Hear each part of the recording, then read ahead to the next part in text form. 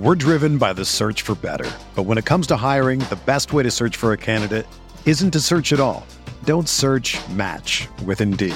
Indeed is your matching and hiring platform with over 350 million global monthly visitors, according to Indeed data, and a matching engine that helps you find quality candidates fast. Ditch the busy work. Use Indeed for scheduling, screening, and messaging so you can connect with candidates faster. Leveraging over 140 million qualifications and preferences every day, Indeed's matching engine is constantly learning from your preferences, so the more you use Indeed, the better it gets. Join more than 3.5 million businesses worldwide that use Indeed to hire great talent fast. And listeners of this show will get a $75 sponsored job credit to get your jobs more visibility at Indeed.com/Blue Wire. Just go to Indeed.com/Blue Wire right now and support our show by saying that you heard about Indeed on this podcast. That's Indeed.com/Blue Wire. Terms and conditions apply. Need to hire? You need Indeed.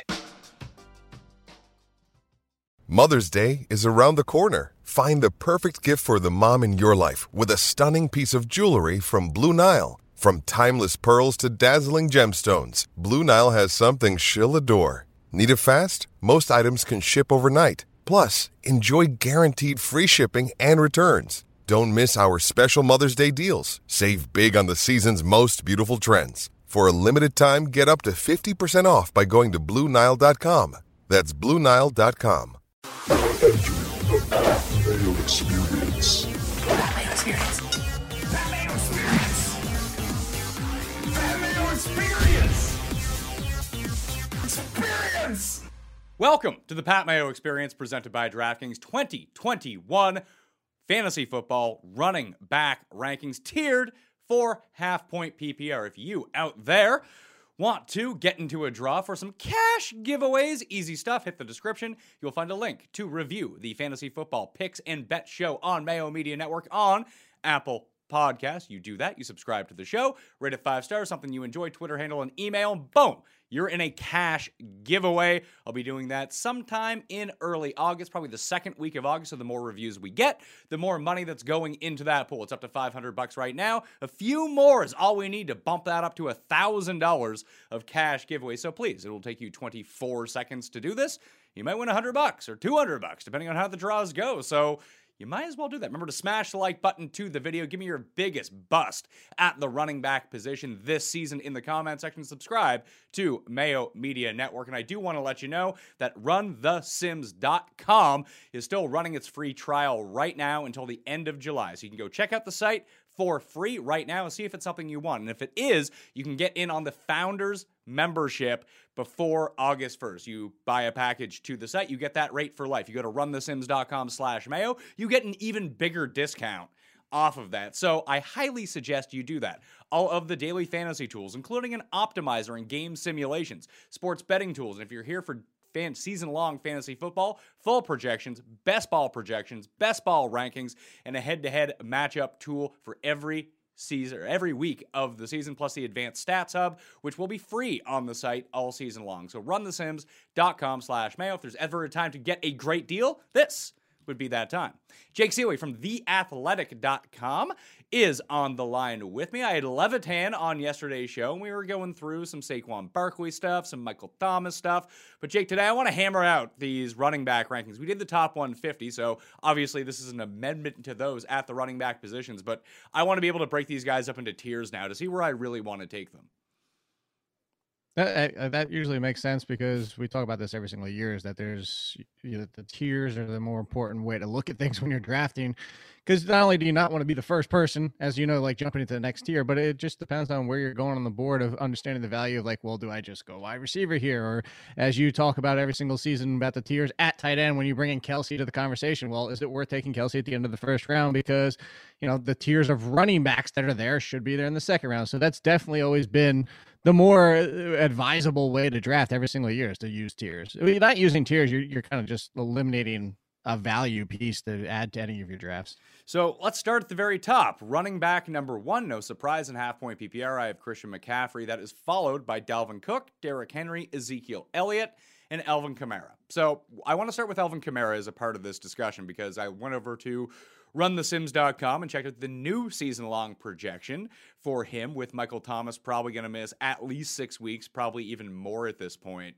That should I bump him up even more? Like, is this a boost for Alvin Kamara? Because, like, how much more can he be used as a receiver in this system? And, like, do you think that without Michael Thomas, we're now, like, shading towards Taysom Hill as the starting quarterback for the Saints?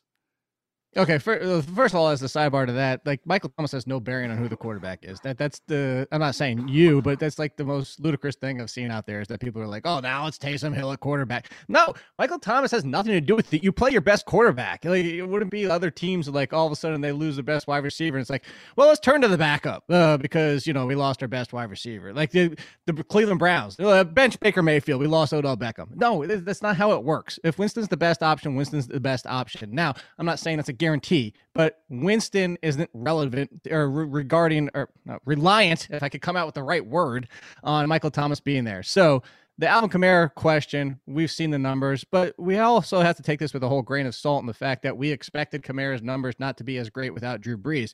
Jameis Winston throws to running backs more than Taysom Hill does. Taysom Hill and Jameis Winston both don't do it as much as Drew Brees does because Drew Brees was top 3 in the league year after year after year.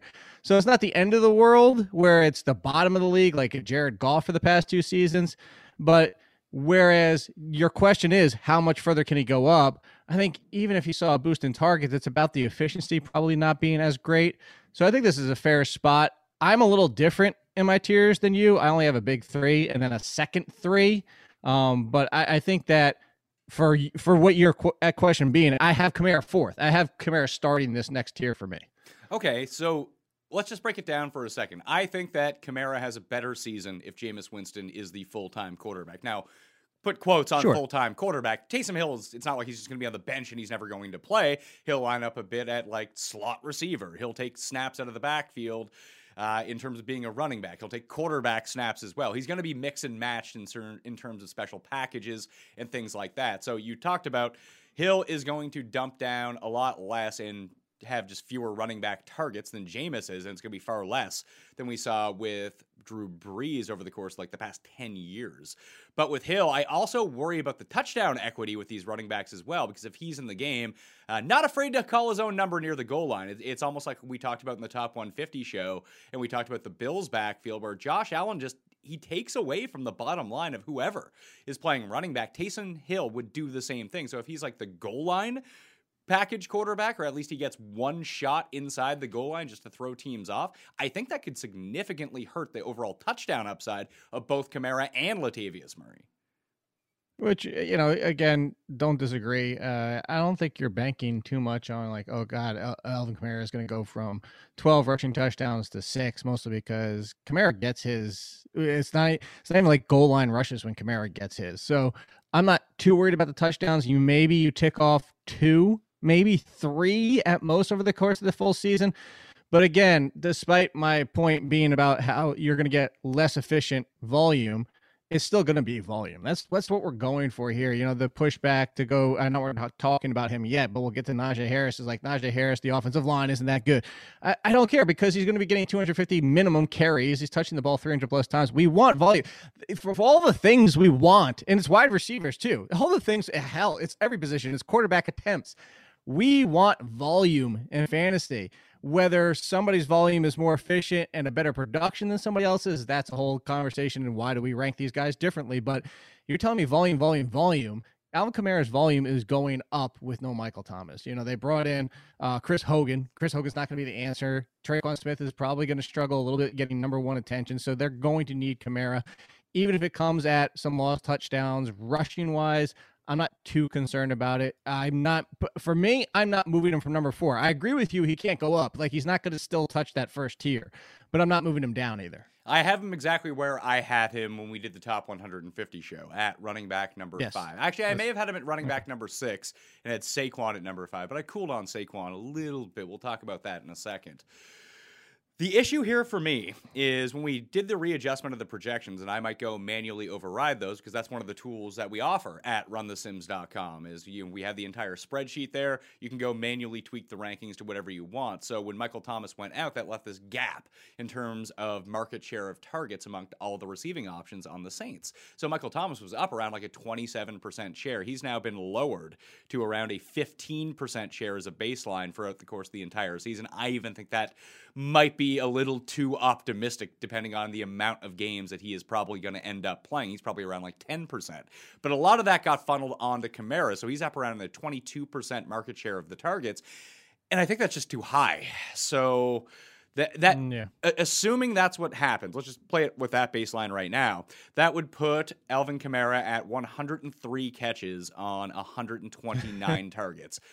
I just don't think with Jameis or Taysom Hill he's going to get to that number. No, and it's not even that number as an entirety. I would say that number is too high, which percentage-wise. Like, so for me, I'm actually a little higher than you are on Michael Thomas because I took out 6 games to play the minimum or the middle. They said 4 to 8. 6 hits the middle, and then you also have that bye in there. So he's got a bye with a Monday night game. So he almost gets kind of a little bit of an extra time on top of that 6 weeks. And by doing that, I actually came out 16.2% of the target share, which put Alvin Kamara up at 18, not quite into the 20, because I still have 6 for Latavius, 15 for Traquan, 7+ for Marquez Callaway, and then Deontay Harris and Chris Hogan. I have Deontay Harris actually getting more than Marquez Callaway. I think Deontay Harris could be an intriguing, like, big play option that they might try to get on the field more. But anyway, that being said, is there's still going to be, and the biggest one, Troutman's up at 14%. So I think that when you factor everybody in, as you mentioned, and you said your first reaction was that's too high, I agree with you. I don't think Kamara even gets to 20%, whoever the quarterback might be, just because you're still, as much as this is arguably one of the worst wide receiver situations in the NFL now, you're still going to have a lot of targets going to the wide receivers and to Troutman, and who knows, probably even Dick Vanette getting mixed in there.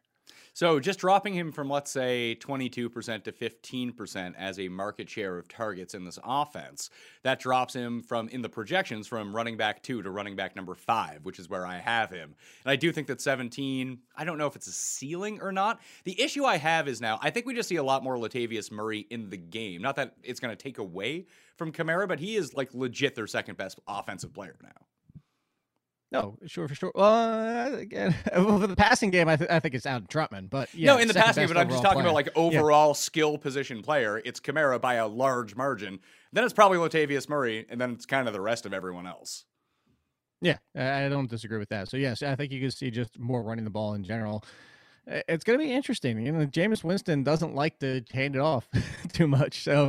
I think, of course, you know, the play is called or the play is called, but it'll be interesting to see how this works out. I don't disagree with you that Latavius Murray is the second best option. But as of today, I think this is shaping up to be very much like the Detroit Lions. Like, look at the similarities there between these two teams, and that you have an explosive running back in the lead. You have a very well-rounded running back behind him. And then you could argue that the best talent for all receiving options, not in the backfield, is the tight end. So Hawkinson and Troutman versus, you know, the others and Traquan Smith and all those other guys with Tyrell Williams and Brashard Perriman. I think the Lions and the Saints offense are very similar now.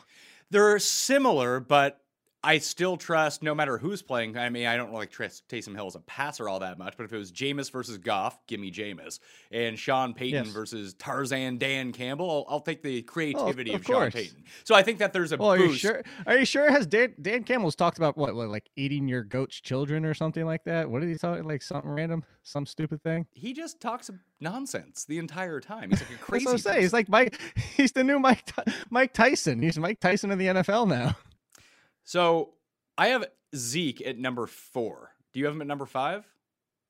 Yes. Okay, so we're in lockstep that he's going to be great this year. And he's still the one guy, just looking at the ADPs from the last 3 days. Not a ton of sample, only 10 high-stakes drafts, but they are high-stakes drafts.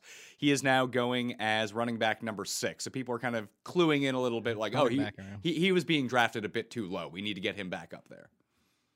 Yeah, people realize what we're talking about. We, as in the people who have been on his bandwagon, we talked about it on your show for the top 150. As in, look at Zeke's games at the beginning of the season before Dak went down. He was number 3 for running backs, number 2 in some leagues. Nothing's changed with Ezekiel Elliott, and he was playing through an injury for most of the season himself. And I keep referencing this. If you go back and look at the injury reports, there was only 2 weeks he wasn't even on the injury report. I know you could say, well, what's the injury? How severe is it? But anyway, the 2 only weeks he wasn't on it were the 2 weeks he ran for over 100 yards, and that was after Dak was gone with crap quarterback play. So I have always been still on the Zeke. So I'm with you. We both have him at 5, and I think he should have been there all along. All right, so the next tier that I have is led off with Saquon Barkley. So it's Barkley, Eckler, Jonathan Taylor, Najee Harris, Nick Chubb, and Aaron Jones. So instead of just trying to have micro tiers, those 6 guys I think are a pretty solid collection of the next run of everyone at running back. So with Saquon, we're now getting the Joe Judge commentary that they want the long-term health of Saquon to be the thing. Do you expect there to be not necessarily a downturn in his production, but a downturn in his touches, at least the first few weeks? And I don't mean he's getting 10 touches a game, but instead of being the guy that might cap out at 30 touches in a game, he's a guy that caps out at 20 touches in a game.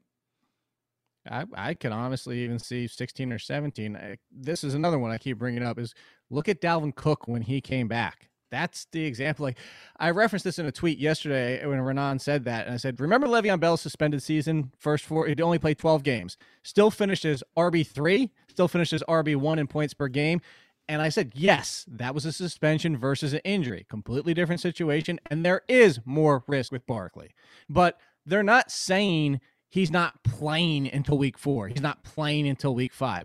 Said he's going to be brought along slowly. I don't think anybody's out there thinking slowly means he's not going to be 100% until week 9. It's just relax a little bit. This is smart by the Giants. They want to make sure he's healthy. So that's why I also bring Dalvin Cook into the conversation, because look at what happened with him. When he came back, they actually pushed him a little bit too hard with the Vikings, but when they let him come back slowly, he started off with these mid-teen touches, and then it took him 3 or 4 games, and then he was Dalvin effing Cook.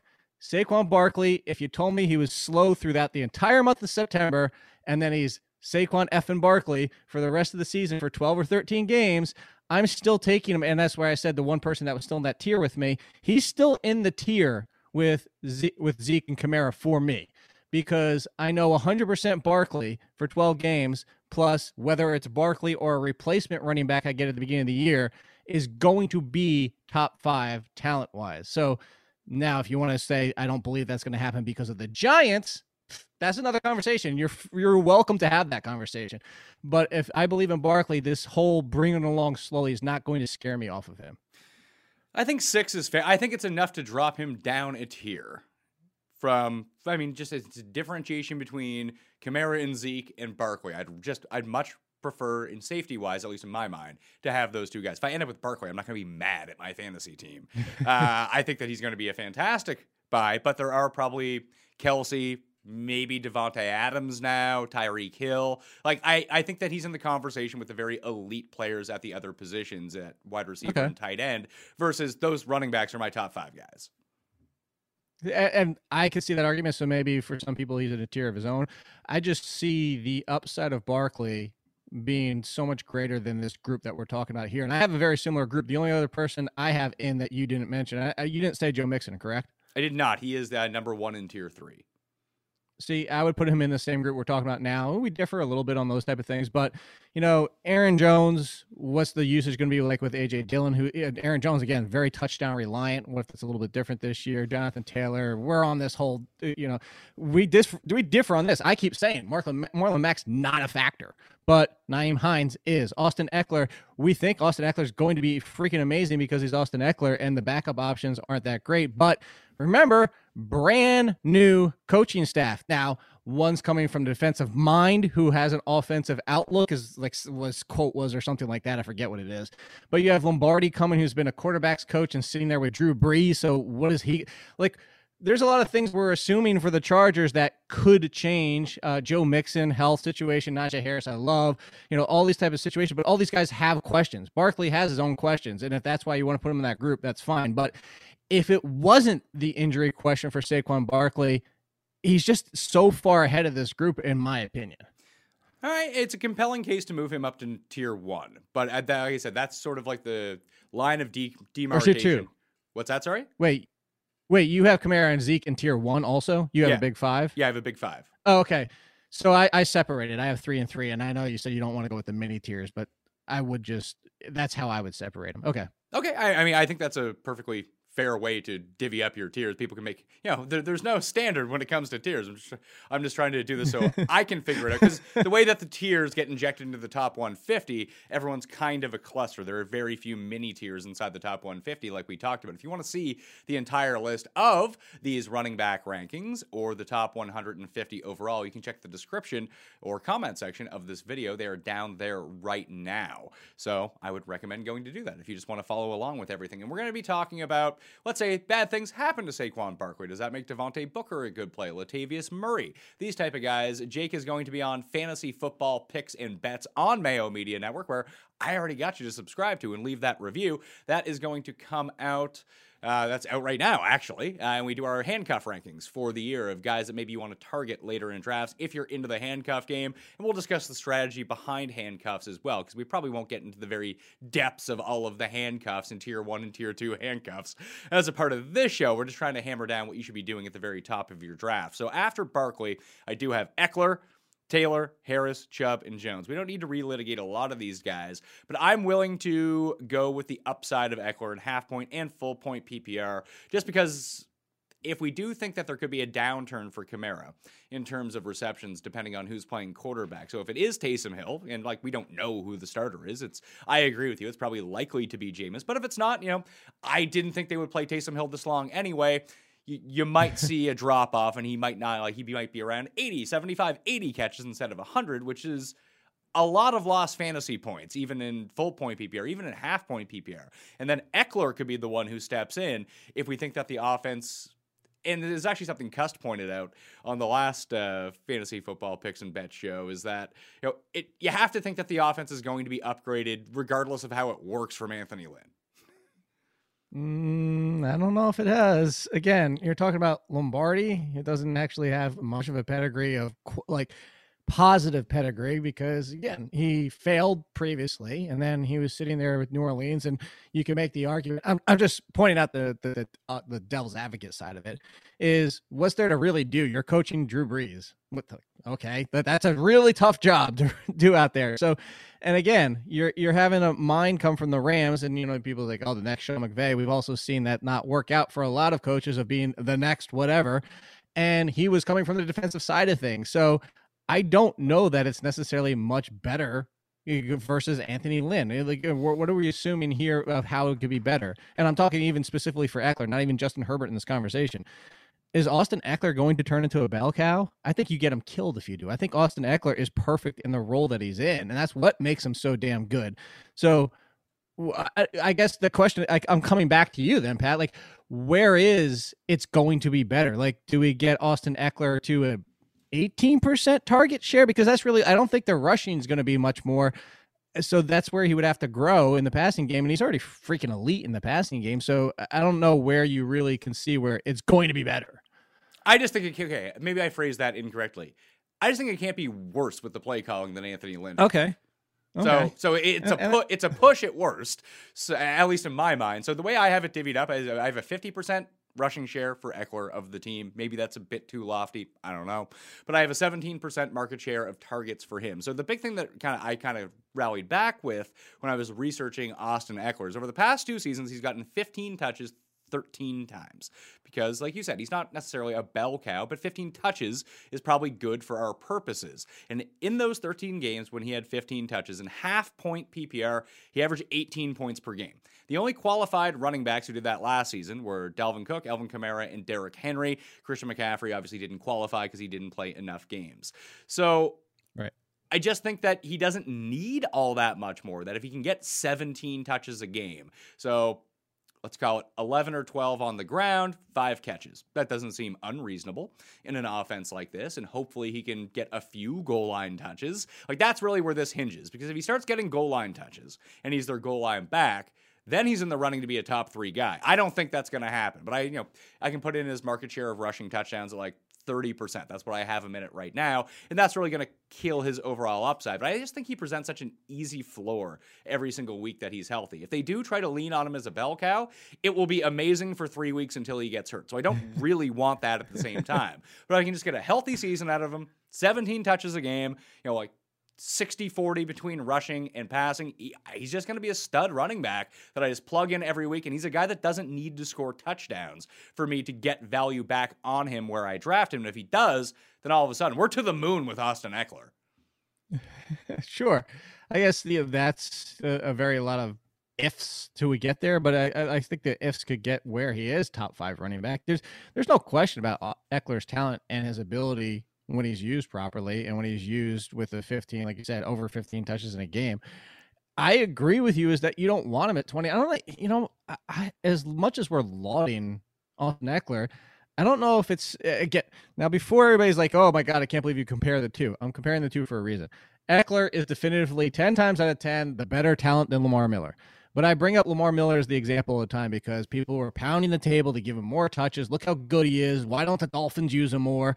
Blah, blah, blah. And then he gets more touches, and what does Lamar Miller do? He puts up the same numbers in a less efficient way. So it's not that he got better. It just took him more touches to do what he was doing already. So I'm with you in the fact that it's not even the 20 touches. He gets killed, as in like, oh my God, he's going to get hurt. He can't handle that. Like, even if he stays healthy, is he built or, is his game even built for that? So I think the 15 to 18 is the very nice sweet spot for Eckler. And honestly, I'm with you. If it leans towards 17 or 18, 2 touches per game doesn't sound like a hell of a lot, but 2 touches, another 34 opportunities over the course of the entire season, and then yes, he could be pushing that top tier. The only pushback I would have, I understand your Lamar Miller point about the efficiency versus volume, and he was just a more effective and efficient runner on fewer touches. Maybe it kept him spry throughout the game. I really don't understand how that worked between Miami and Houston at that point when he just became the same guy on twice as many touches. It's not that with Eckler, because the one thing with him is I just think that his role in the passing game is just so solidified that Miller didn't have, like, he caught passes, obviously, but so much of Eckler's fantasy value is predicated on what he does in the passing game. And if you added the extra 2 touches per game in the receiving game, all of a sudden now, I don't think it would really be the wear and tear that we're looking for in terms of 2 extra carries a game where he's just getting, completely annihilated running up the middle. And it also is just far more valuable fantasy-wise. So are you kind of campaigning that you might consider Austin Eckler on your top tier? No, I think he's behind Barkley because I don't think that his route to hitting that overall upside, I think, is way behind all the guys that I've previously mentioned. But I do think that he's above the next few guys who probably have more upside if everything breaks right for them. But I just don't think that they're going to do it, I guess would be why I have Taylor, Najee Harris, Nick Chubb, and Aaron Jones behind him. Yeah, and I'm with you on that one too. Especially, not the most glaring one of that entire group is Nick Chubb, and just his lack of passing game use. Unless Kareem Hunt were to get hurt, and then who knows? The Browns might go to him. They might go to a third wide receiver. Yeah, I just find him so hard to rank because he's going to have these games where he makes you look like a moron for not having him like as a top 5 running back. But then there's going to be the weeks where he gets 17 carries for 84 yards and no touchdowns. Like, oh, he scored 8 points. Great. It's the DJ Moore of the wide receivers. Like I said it last year after about week 4. It's like, I'm done. DJ Moore, I'm just warning everybody. I could say it's a great matchup. He's wide receiver 20. Every single week, he's just going to be wide receiver 20. I'm done with trying to figure out this is the week he finishes wide receiver 8. This is the week he finishes wide receiver 34. He's wide receiver 20. It's the same thing with Nick Chubb. He's just running back 10. Just put him at running back 10. You're starting him no matter what. I don't care about accuracy for rankings for him. As you mentioned, one week it's going to be he's finishing number 1 or number 2, and then the next week he finishes 21st. Like, just put him at 10 and leave him there. Now that Rodgers is back at training camp and it looks like he's going to start the season being the Packers quarterback, should I give Aaron Jones a bump up over Chubb? I wouldn't. I still wouldn't. That's one of the things. So I talk about this. I did my projections and then I did my rankings. I could see, I think Aaron Jones, I'll be honest with you, I think Aaron Jones is slightly ahead of Chubb in mine. But I don't think it should be a significant bump. I could see him being in front of him, but it shouldn't be a wide gap where just let the board fall. And this is kind of why we do tiers, because if one of them goes mid first, but one of them falls all the way to the end of the first round, potentially even the second round, that's the one I want. I don't care which one it is. That's the one I want, just because they're so close. Aaron Jones, I lost a bet with Michael Beller last year because of the touchdowns. He still ran for only 1,000 yards and change. If A.J. Dillon, we talked about the Saints and your concern for Alvin Kamara rushing the ball for his rushing touchdowns, if Aaron Jones loses 3 rushing touchdowns because A.J. Dillon becomes a 30-40% share and he's the boomer of this offense, that's significant, because Aaron Jones was very touchdown reliant, and it wasn't just touchdown reliance either. He was kind of Will Fuller-ish, where 30 points and then 10, 10, 10, 10, 25, 8, 10, 12. Like, he's very up and down, like a decent floor, but the ceilings were really what pushed him. Yeah, I can see that. I just don't know. This entire tier I find very confusing. Like, I almost feel like making. Let me put it this way. I almost feel like making a mini tier of Barkley and Eckler and having Taylor, Harris, Chubb, and Jones all by themselves. Because this is where I could, this is where I could see myself drafting Calvin Ridley instead of Aaron Jones. And I'm okay with that. I don't mind that at all. I actually kind of like that. Because to go back to the Aaron Jones versus Nick Chubb, let's talk about potential ceilings. I think we've seen Aaron Jones ceiling and finishing as a top 5-6 running back because of the touchdown volume. And of course, attrition, other running backs getting hurt. Nick Chubb's ceiling is still that if Kareem Hunt were to get hurt and all of a sudden Nick Chubb is just the guy, because I don't even know who they would turn to as the second option. I just think it would be a cluster behind him, and then they would just give the ball to Nick Chubb 20 plus times every single week and actually use him in the passing game, where now Nick Chubb is on the tier of Ezekiel Elliott. All right, so we'll call Barkley and Eckler a tier by themselves. We'll call that tier 2. So tier 3 is going to be Taylor, Harris, Chubb, and Jones. Taylor, I've kind of expressed my hesitation with him. I can't rank him I don't think I can really rank him any lower. He's being drafted as, in high stakes leagues, I think running back number 5 right now, ahead of Zeke, ahead of Eckler, ahead of Barkley. Yeah, over the past 4 days at least, since a lot of the news had ended up coming out. Kamara only went up to number 4 too, so it's still McCaffrey, Cook, Henry, Kamara, Taylor, Zeke, Eckler, Barkley would be the top 8 and how they're being drafted in high stakes formats at the moment. But the news of, I brought this concern up with you. I know you laugh at me. Everyone laughs at me when I bring it up, that Marlon Mack is back at 100%. And like, as long as he's on this team, I still think that he's going to get touches. Not enough that you want Marlon Mack, but enough that I think that it just, we have to make a checklist between these elite running backs of what brings them down, what brings them up. How do they hit their upside? How do they hit their downside? And part of Taylor's hesitation, as you brought up, the more pressing concern, I think it's twofold. One, you have Nyheim Hines, who's going to be used a decent amount. He's going to be used in the passing game. And I think that Phillip Rivers not being there, just blood dumping down to running backs the entire time, is also going to be a bit of a downtick for Jonathan Taylor and Hines in the passing game. But just with the way that I've seen Frank Reich do everything as it pertains to running back, even when he was the OC in Philadelphia, like, he likes to divvy this up, that you start giving Mac 5 or 6 or 7 carries a game just to keep people fresh. It just really hurts the ceiling of Taylor to get there for you. That is my hesitation about having Marlon Mack come back, because I still think that all 3 of them are going to be used. I think that's what Frank Reich wants to do in this backfield. Yeah, but all these coaches want to do something until it forces you a different way. For the longest time, Andy Reid was somebody who loves to use mostly one running back 60% of the time.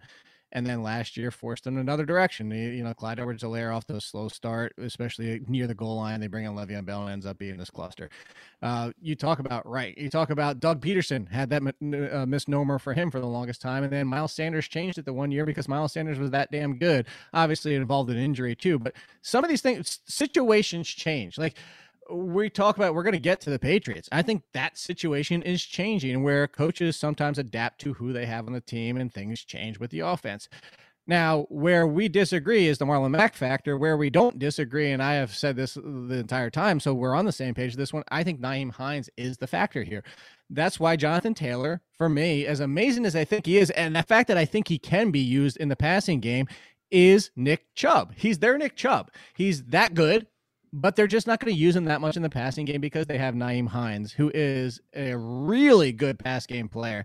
Not that Taylor's not going to be involved but it's a Nick Chubb situation where it might be 20 receptions, 25 receptions, because you also factor in what you said, Carson Wentz versus Phillip Rivers. So the volume is going to come down too. So I'm with you. Jonathan Taylor should be here. Jonathan Taylor would not be going that high in my drafts. Well, if I'm just drafting the first round, we've already discussed our tier so far.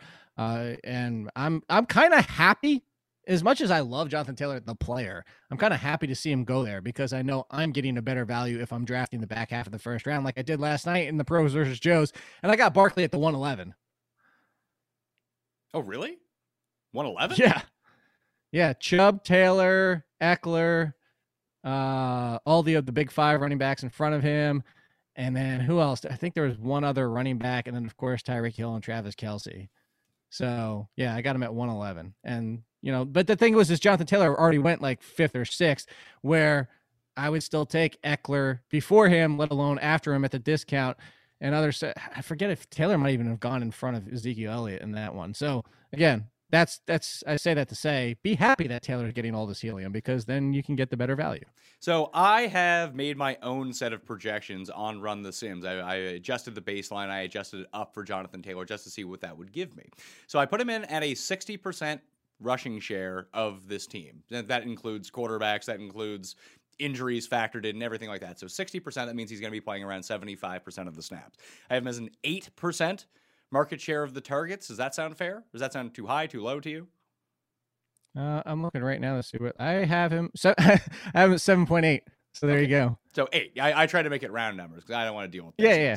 So 60%. Well, your rushing number is actually above mine, just so you know. I have him at 56%. Okay, so 60%, 5 yards per carry, and a market share of 60% of the rushing touchdowns.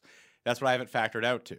And this is with the assuming that the Colts run the ball 41% of the time. Now, that number might be off. You can adjust it. That's the glorious part of Run the Sims. You don't agree with that? Just change the number, and it will change the projection for you very easily, as long as you click save. Don't forget to do that. So 8% on 8.3 yards per catch. And a market share of around 8% of the receiving touchdowns of this team. That only puts him at running back 11 in half-point PPR. Yeah, mine are a little bit similar. As funny as I have the rushing a little bit lower, and mine, when I sort them out, I get them at RB9. So now, mind you, that's only 3 points in front of Mixon at 10 for the full season. So that's, very slim margin there. But yeah, I check him in at 9 with a little bit different numbers than you do. This summer, Bespoke Post is here to take your adventures to the next level with a new line of must-have Box of Awesome collections. Bespoke Post partners with small businesses and emerging brands to bring you the most unique goods every month. I got the Weekender in the mail because I just loved how good the bag was. I looked at the bag, I was like, I think I need to have this bag. And it was just full of stuff. You got a shirt in there, you got a water bottle in there. I quite liked it, but there are other ones that you can get along the line too, because no matter what you're into, Box of Awesome has you covered. From travel and outdoor gear to breezy summer styles and grooming goods, Box of Awesome has collections for every part of your life. Like I said, I got the Weekender, but you can get the Dram, which is a whiskey one. It has awesome glasses, like awesome whiskey glasses that come along with it. You get Secured. You get to the Recover, which is the topical CBD one. So you can just go to bespokepost.com and check out whatever Box of Awesome that you would want. So to get started, take the quiz at boxofawesome.com.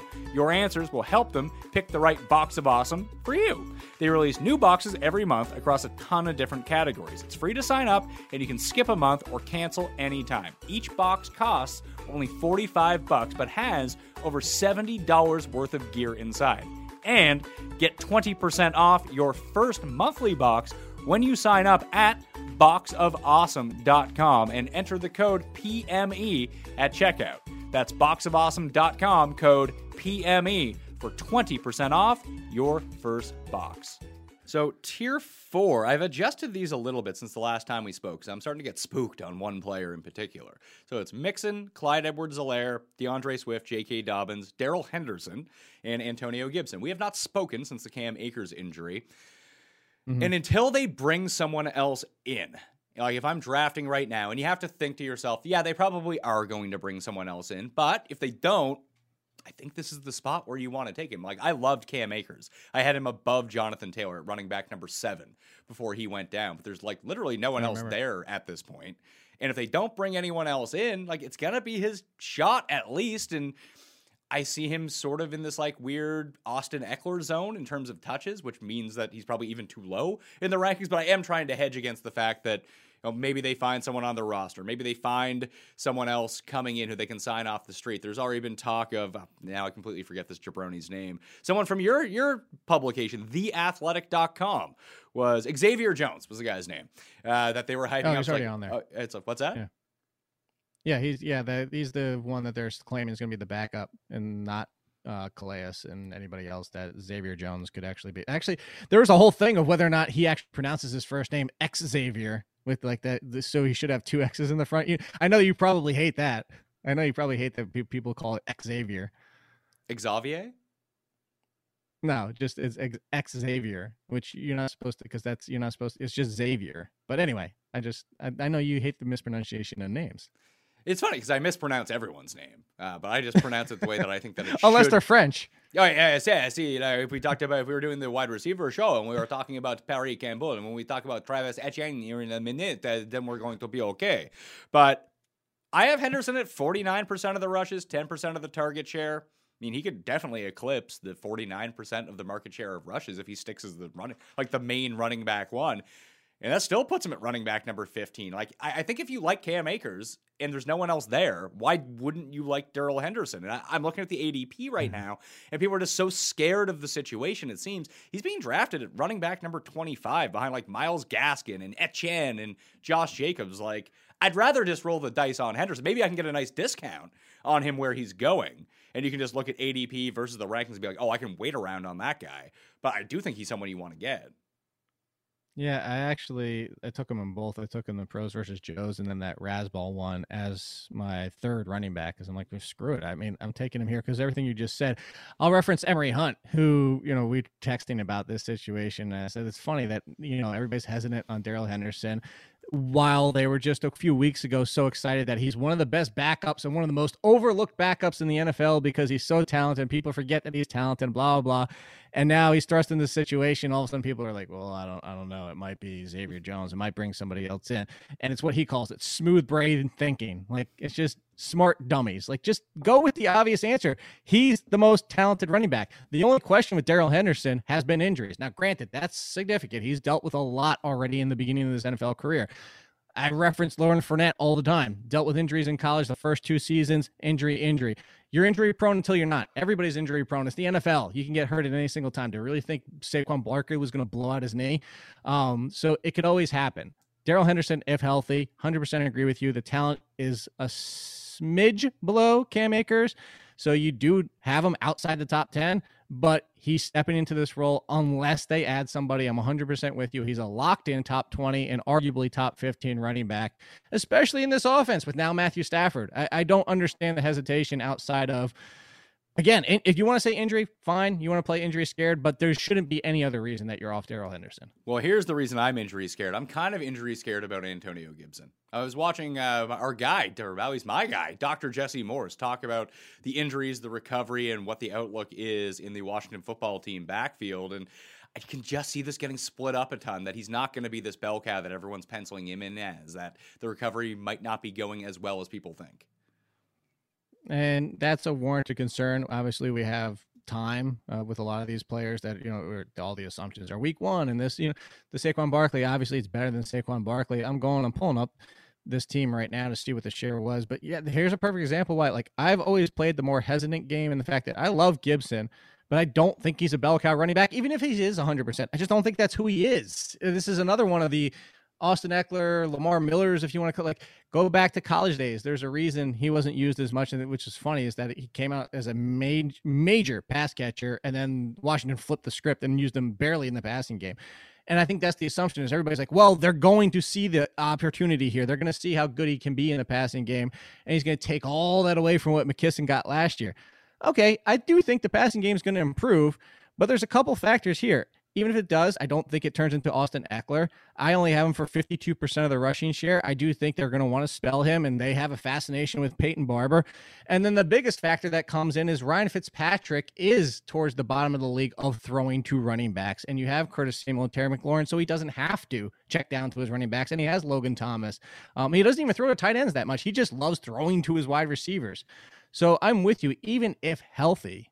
I think Antonio Gibson falls into a tier of 15 to 17 touches per game, which is the Clyde Edwards-Helaire's, the DeAndre Swifts, those kind of guys of the world. And I'm with you, is that the RB1 conversation is a little too much for me.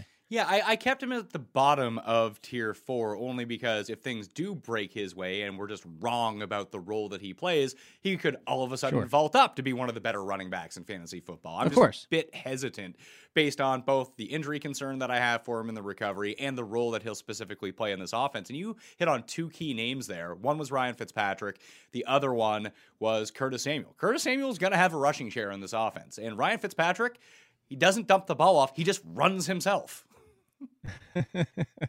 Yeah, people forget that Ryan Fitzpatrick takes off his own quite a few times. But I think, again, it's more just even Curtis Samuel not even running the ball. It's just Curtis Samuel in the passing game. You just go back to, and this is a different quarterback, different team, different situation than last year. McKissick, is McKissick just going to get tossed aside? I mean, I don't think McKissick's going to see the workload he saw last year, but at the same time, he's not a slouch that you're just going to dismiss and all of a sudden he's done for, unless maybe he hits the Theo Riddick type wall and he's just a non-factor. And that's where you bring up the upside of Gibson is all of a sudden, if he is catching 60 passes this year, then Antonio Gibson, top 10. That's where he deserves to be. But all these factors in are why you do tiers and why you bank in the risk value is you don't want to. I'll reference something Brandon Funston says on our podcast a lot.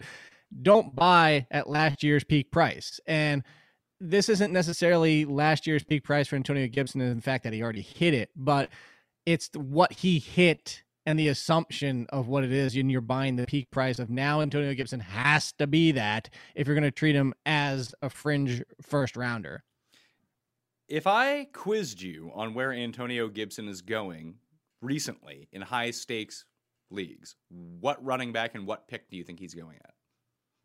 I think he's going 202, running back 10, 11. Running back 10 is correct. Pick number 14 is the average. 202. There it is. You're on. You know this. Why have you on? You know this. You don't even need to look it up. You're good to go. And all that means is, I mean, it's hard to differentiate between, like, if you're at 202 and you're at pick number 14, there is no real difference between Gibson and Clyde Edwards-Helaire. It's not like, well, I'm going to wait on Clyde Edwards-Helaire. You can't. It's your fucking pick. So right. It's not like he's following an extra round, but there is a pretty discernible difference. No, you have two tiers at least before you come back around. So I understand what you're saying. Yeah, of course. But I think the difference here is that Gibson is going ahead of Aaron Jones, ahead of Joe Mixon, ahead of Najee Harris, ahead of Edwards-Helaire, Dobbins, and DeAndre Swift. And, well, that's not ridiculous. That's not a crazy overreaction. I just think that's wrong. I would 100% agree with you. I would take Najee Harris, Joe Mixon. I could see taking him over Dobbins, and I'm one of the biggest Dobbins supporters out there. I'll put it this way. I'd definitely take him over DeAndre Swift. We've mentioned my hesitancies on the last show about DeAndre Swift. But yeah, there's no way I'm taking him over Mixon and Harris. So check out the Top 150 show for Mixon, Clyde Edwards-Helaire, DeAndre Swift, and J.K. Dobbins' arguments back and forth, but I've settled on them there. So that tier 4 is Mixon, CEH, Swift, Dobbins, Henderson, and Antonio Gibson. Tier number 5 is going to be Mike Davis, Chris Carson, David Montgomery, Miles Sanders, and Javonte Williams. And I'll let you know the two guys that I'm ending up with from this tier are Davis and Javonte Williams.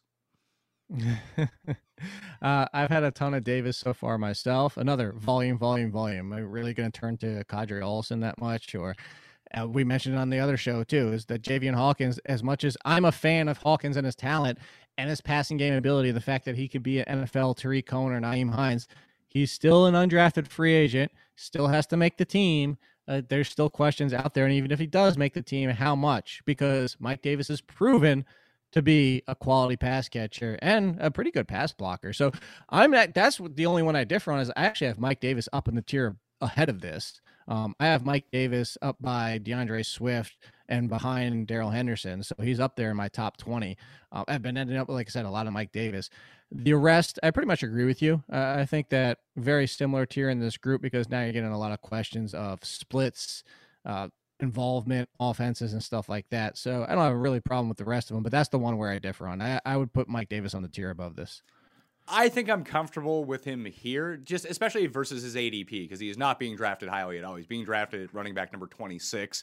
He's being drafted at pick number 60. So that's how I end. But now it's weird because him and Darrell Henderson are going back to back, and I'd rather gamble on the upside of Henderson, that maybe that there is an unknown in this offense, that if he is the running back one, maybe he could be a top 5 guy or something like that, something crazy with Sean McVay and Matthew Stafford if everything breaks right. If everything breaks right for Mike Davis with all of his volume, he's still probably like at best running back 10.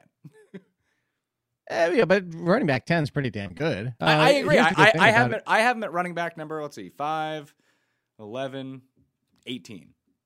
I think that's a decent hit. Okay, so yeah, I'm 16, so just barely in front of you. But the good news is, as you said, Darrell Henderson and Mike Davis. Well, if you're drafting where they're going, on usually at least what I've seen recently, is you don't have to make the decision because it's towards the 4th, 5th turn, and you can get both of them. So what I talk about the pros versus draft, you take a running back, 111, Saquon Barkley, and maybe you don't like that risk with those other two, but then hammer wide receiver, and then you come back and as your second and third running back, you get Henderson and Mike Davis, and it's all sunshine and roses. There we are. So I don't know what to do with David Montgomery, because either he's in a supreme value or he is like wildly overvalued. And I kind of have him in between right now. It comes down to Tariq Cohen. The news is that he's on PUP, and he's coming back slowly from his injury. Obviously, there's still plenty of time, but the biggest thing is if Tariq Cohen's out there, he's going to be a passing game option. David Montgomery, said it earlier in the show, volume is king, and he got all the volume. And I don't even forget the schedule, which everybody knows at the end of the year was the cakewalk of cakewalks, but the volume was already there. If Tariq Cohen's back, then yes, he's wildly overvalued. If Tariq Cohen doesn't and he can't play at all, there's not a whole lot in the passing game in those running backs where you're that concerned. Like maybe Damian Williams, people kind of forgot that he came over from the Chiefs. Maybe he steps in and is more of a factor than we think, and then David Montgomery's still overvalued. But I think that there's no Tariq Cohen. That's the best case scenario for David Montgomery. So tier 6 of running back starts off with Josh Jacobs, who I don't even feel like ranking, to tell you the truth, because I don't want him. But at some point, he becomes a good pick when no one wants him.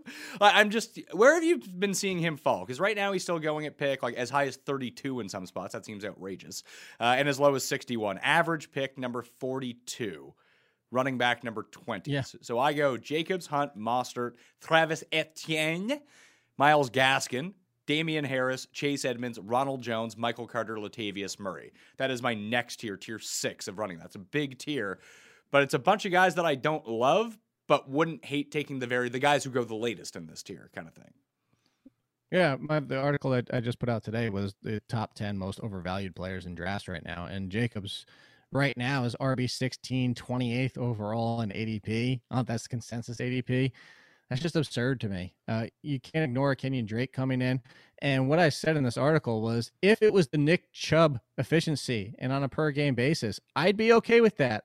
Problem is, even last year with no Kenyon Drake, he was still 2.2 points per game behind, 2.2 per game behind Nick Chubb. And now you bring in Kenyon Drake and know that Josh Jacobs is not a factor.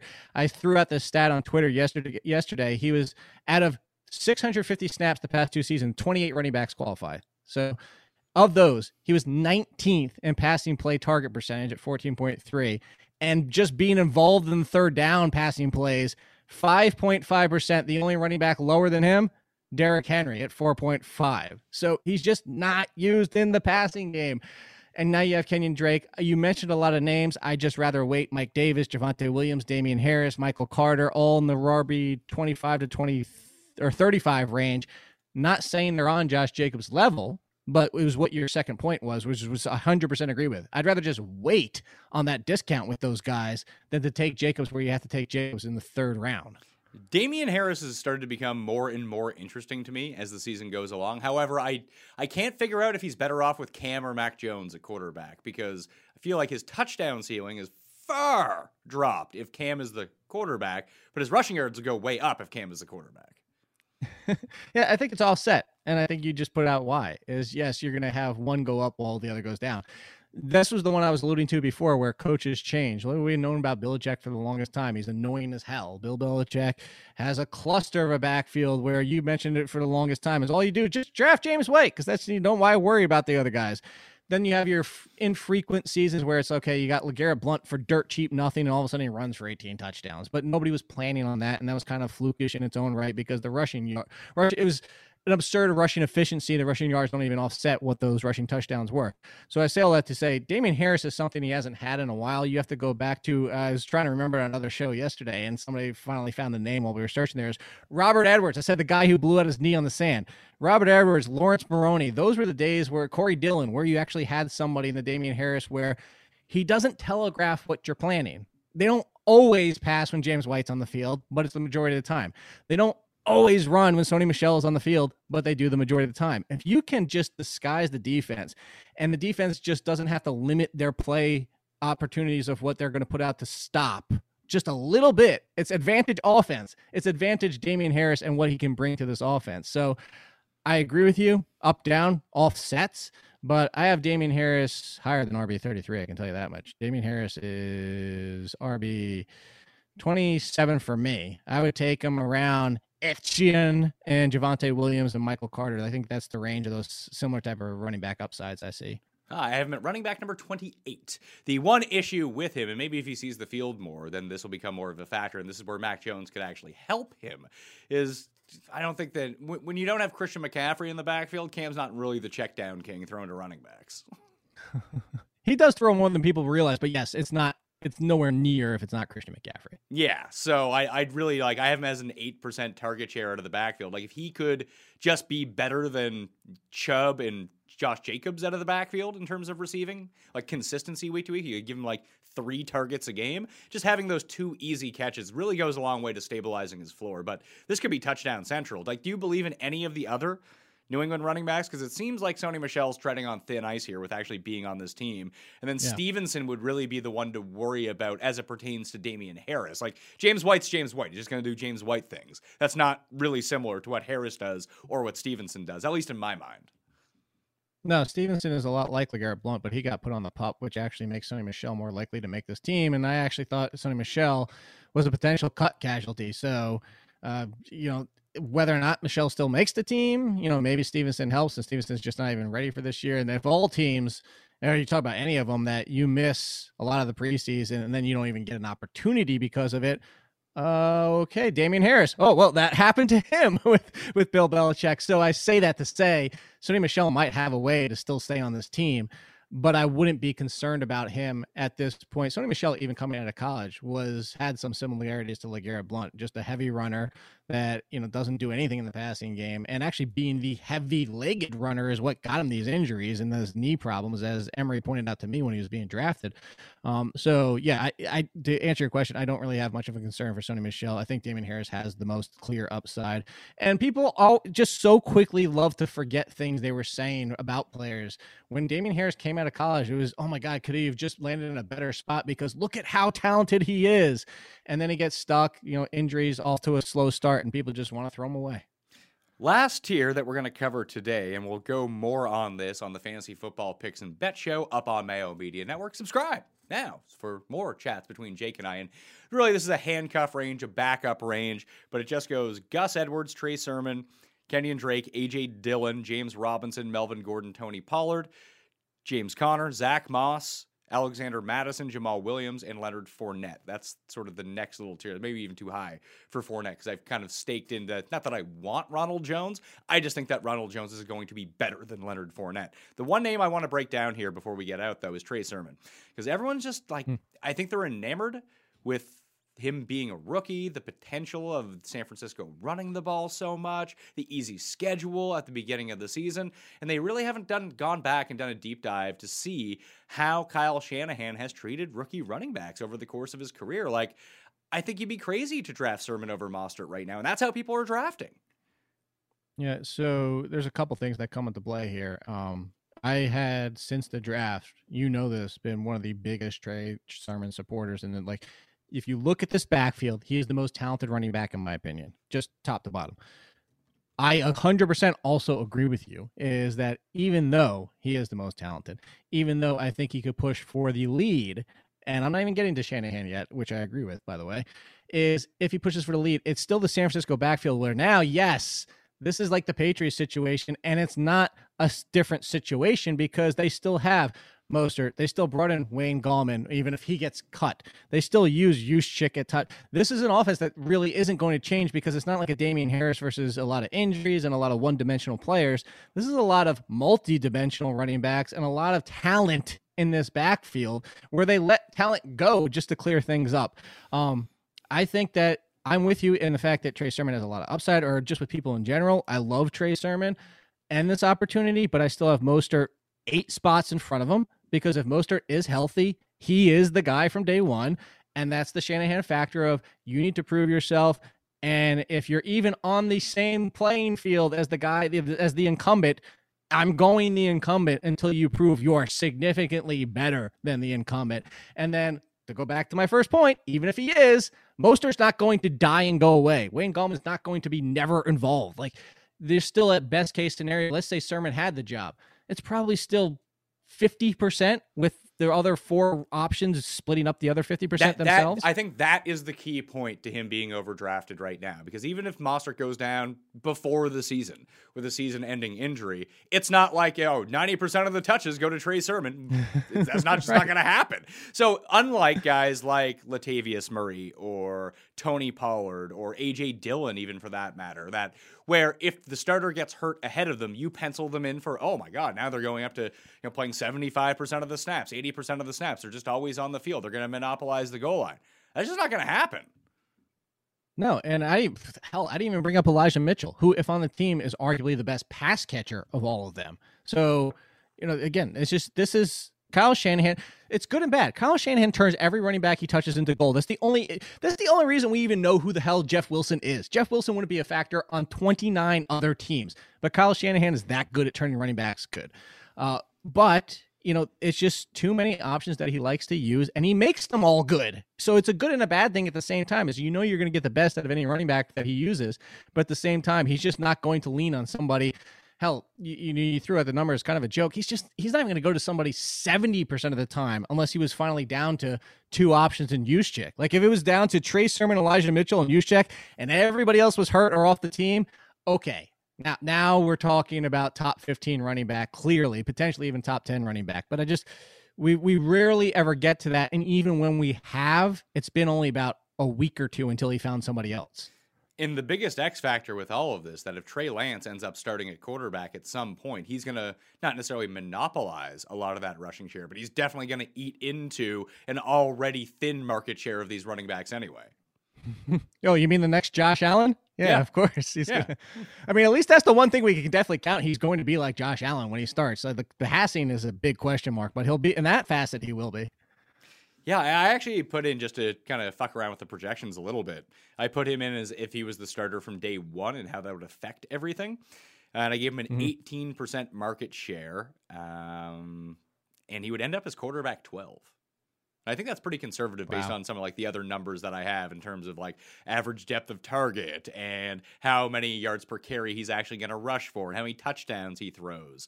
So if Trey Lance starts from day one, I think you want to have him on your fantasy team.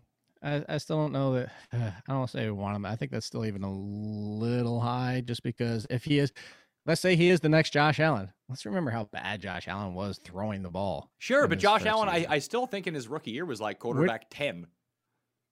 I don't think he was that high. I think he was. Let me pull it up. Because did he start right away?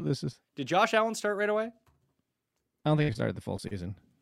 So if we look at him on a per game, I feel like he was. That's what I was going to say. Points per game. Just the rushing was so good. Like he was QB 18 on points per game with Phillip Rivers at 17.2. 17.2. I'd be curious to see if there was a split between his like first set of games and then second set of games that year. Well, his third game he had 27.7 points. Oh, that was that the Minnesota game? Yeah, that's a good memory. And then he went 1.9, 9.2, 5.4. If you want to take week 12 through the end of the season, 26, 26, 18, 20, 12, finishing at New England. If you include week 17, he put up 40 on Miami in the week 17 game. So he got better as the season went along, fantasy-wise, as a rookie. Sure. But again, even so, like, even that second half, okay, now you probably, to your point, get him about QB 10 or 12, somewhere around there. I wouldn't say you wanted him there for the entire season. No, I think if you draft Trey Lance and you know he's the day one starter, that news comes out, I don't think you want to be like, oh, this is the one quarterback that I'm rolling with, but he's still going late enough that I think he would be a valuable piece to see kind of how he matures, understands the system, and what he starts doing fantasy-wise. Because if he's running like 15 times a game, you're going to want him. Well, here's the question I have for you. Like, and we're talking running backs today, but just you threw out the question kind of in my mind, I should say. You planted the question in my mind.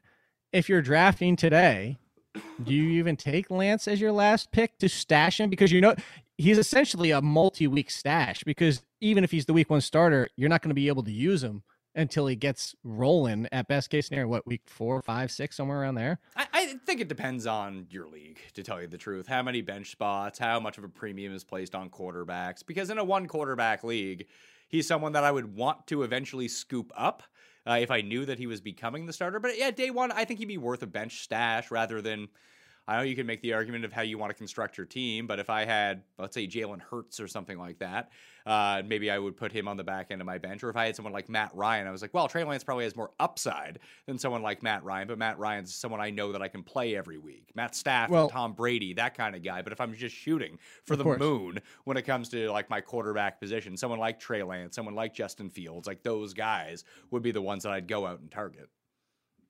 And I completely agree for that roster construction. The reason I asked the question is because this quarterback didn't go, and I would take him every single time versus stashing Trey Lance, because he could be not only the week one starter, but the starter for the entire year. And also, oh, wait, he finished as a top 5 quarterback with 30 interceptions, if you know where I'm going. I'd take Jameis Winston before I thought about Trey Lance, and yet I would say 8 out of the 10 drafts I've been in, Trey Lance goes before Jameis Winston. I think I would take Trey Lance over Jameis. And the reason being is that I think that Taysom Hill is going to play enough of a factor that I just don't want Taysom Hill coming in near the goal line and stealing touchdowns away from Jameis. I just don't want to see it happen. That would just fucking kill me. I think that would also kill the Saints. I hope I'm right. Hey, they took the ball out of Drew Brees' hands. You don't think they're going to hesitate? Drew Brees took the ball out of Drew Brees' hands. Drew Brees' arm didn't deserve to have the ball in his hands at that point. Drew Brees was living off being Drew Brees at that point. But the Saints did it the last 2 seasons. Like, I just think that they are so... His arm's been toast. Sure, but Sean Payton loves Taysom Hill. He's going to find a way to work him in I don't disagree there. Something. And if it is goal line... and not, I would say every goal line snap's going to Taysom Hill, but if we run 3 plays from the 4-yard line, and then on third down, if it's not a touchdown, Taysom Hill's in, like, that's a huge equity hit to the fantasy points of Jameis Winston. Sure. Like I said, I'm hoping that like things aren't that. What are we going to do? The Steve Spurrier offense? We're going to rotate quarterbacks in the NFL? It just seems it's so nonsensical. But I'm not saying it's a zero possibility. All right, Jake Seeley, follow him at AllInKid on Twitter. Check him out at theathletic.com and on Fantasy Football Picks and Bets on Mayo Media Network. You should tell people that you have a new show coming out. Yes, starting I was going to say tomorrow, but it depends on when you watch this. So what is tomorrow's date? July 28th. This is the launch edition with your good friend and mine, Chris Meany. I'm having Chris Meany on, Stephanie Smalls, and Jeff Ratcliffe, because they're going to be on 3 shows, one each day. Meany's on Mondays, Stephanie's Tuesdays, and Ratcliffe Wednesdays starting next week. But the launch show with all 3 of them together is tomorrow on Bets TV. It is the All in Football show. Yeah, Bets TV on YouTube if you want to check out Jake's brand new show. I'm very happy for you. I'm excited for this. Thank you. Yeah, I appreciate the conversations we had on the side about these things. Yeah, of course. And it doesn't mean that Jake is not going to appear on the Pat Mayo Experience every week, breaking down my rankings. Oh, darn. But now, I know you couldn't get out of that one. But now you have a full spot for him to unleash everything video-wise that you can see. So go over to Bets.tv or Bets TV on YouTube and check that out. Also, join RunTheSims.com. Jake, what would you prefer they put in? Code Mayo or code what? Code. I would say put in code ranks. Code 'cause ranks. That's what we always talk. Yes, so Ranks. runthesims.com/ranks or code ranks will get you a discount. And if you sign up before August 1st on all the stats, all the tools, no one's giving you advice on the site. They're customizable tools and projections that you control the inputs to if you want to make life easier on yourself. If you're someone who values research and doing your own research, then runthesims.com is where you want to be. Get on that founder's rate before August 1st when the prices go up. Lock in that rate for life. I can testify. You can test. Oh, you testify, right? Testify. Woo. So you've been enjoying it? I just raised the roof. Yeah, I have been. It's fun to play with, and yeah, like I've played with yours versus playing with mine, and kind of going back and forth between the two. But just enjoy. I'll tell you 100%. I'm going to be using it for DFS this year. Yeah, well, I mean, that optimizer, it comes preloaded, and then you can tweak it around. The big thing that's not released yet is the game simulations. That's going to be so huge, especially like even for season-long fantasy. Like, oh, do I want to start this guy or this guy? Well, let me run each of these games 10,000 times and see what the median outcome is. Or maybe I'm down by 20 points, and I need to see who has the most upside. How often do they get to their ceiling? Oh, it's 8% of the time for this guy versus 2% for this guy. Well, I mean, that's 4 times as often that they get to 23 fantasy points or something. Like, just having that empirical data and running simulations that you get to program about how you think this game is going to go.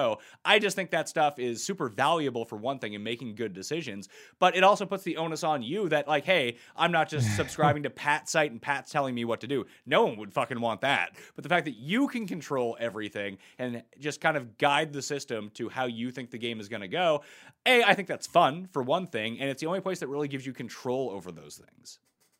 Well, that's why I laughed is because, well, now who they have to blame if they can't blame you and me? You got to blame yourself. That's going to be tough because we've provided the tools to allow you to make the best decisions for yourself. And frankly, after doing this for over a decade now, that's really all people want.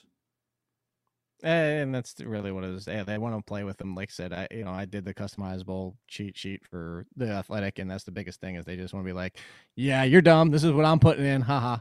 Yeah. That's what they want. But everybody's super knowledgeable these days because there's just a wealth of information out there. So if you think you have an edge that you don't want to tell anybody else, put it in. All right. At Owen Kidd, at the PME for me. You can check out the top 150 list and show in the description. You can find the running back rankings up on DKPlaybook.com and check out Fantasy Football Picks and Bets with Jake and myself going over the handcuff, ranking some of our favorite season-long yardage props over there as well. Thank you all for watching. Smash the like on the way out, and I'll see you next time. Family experience! Experience!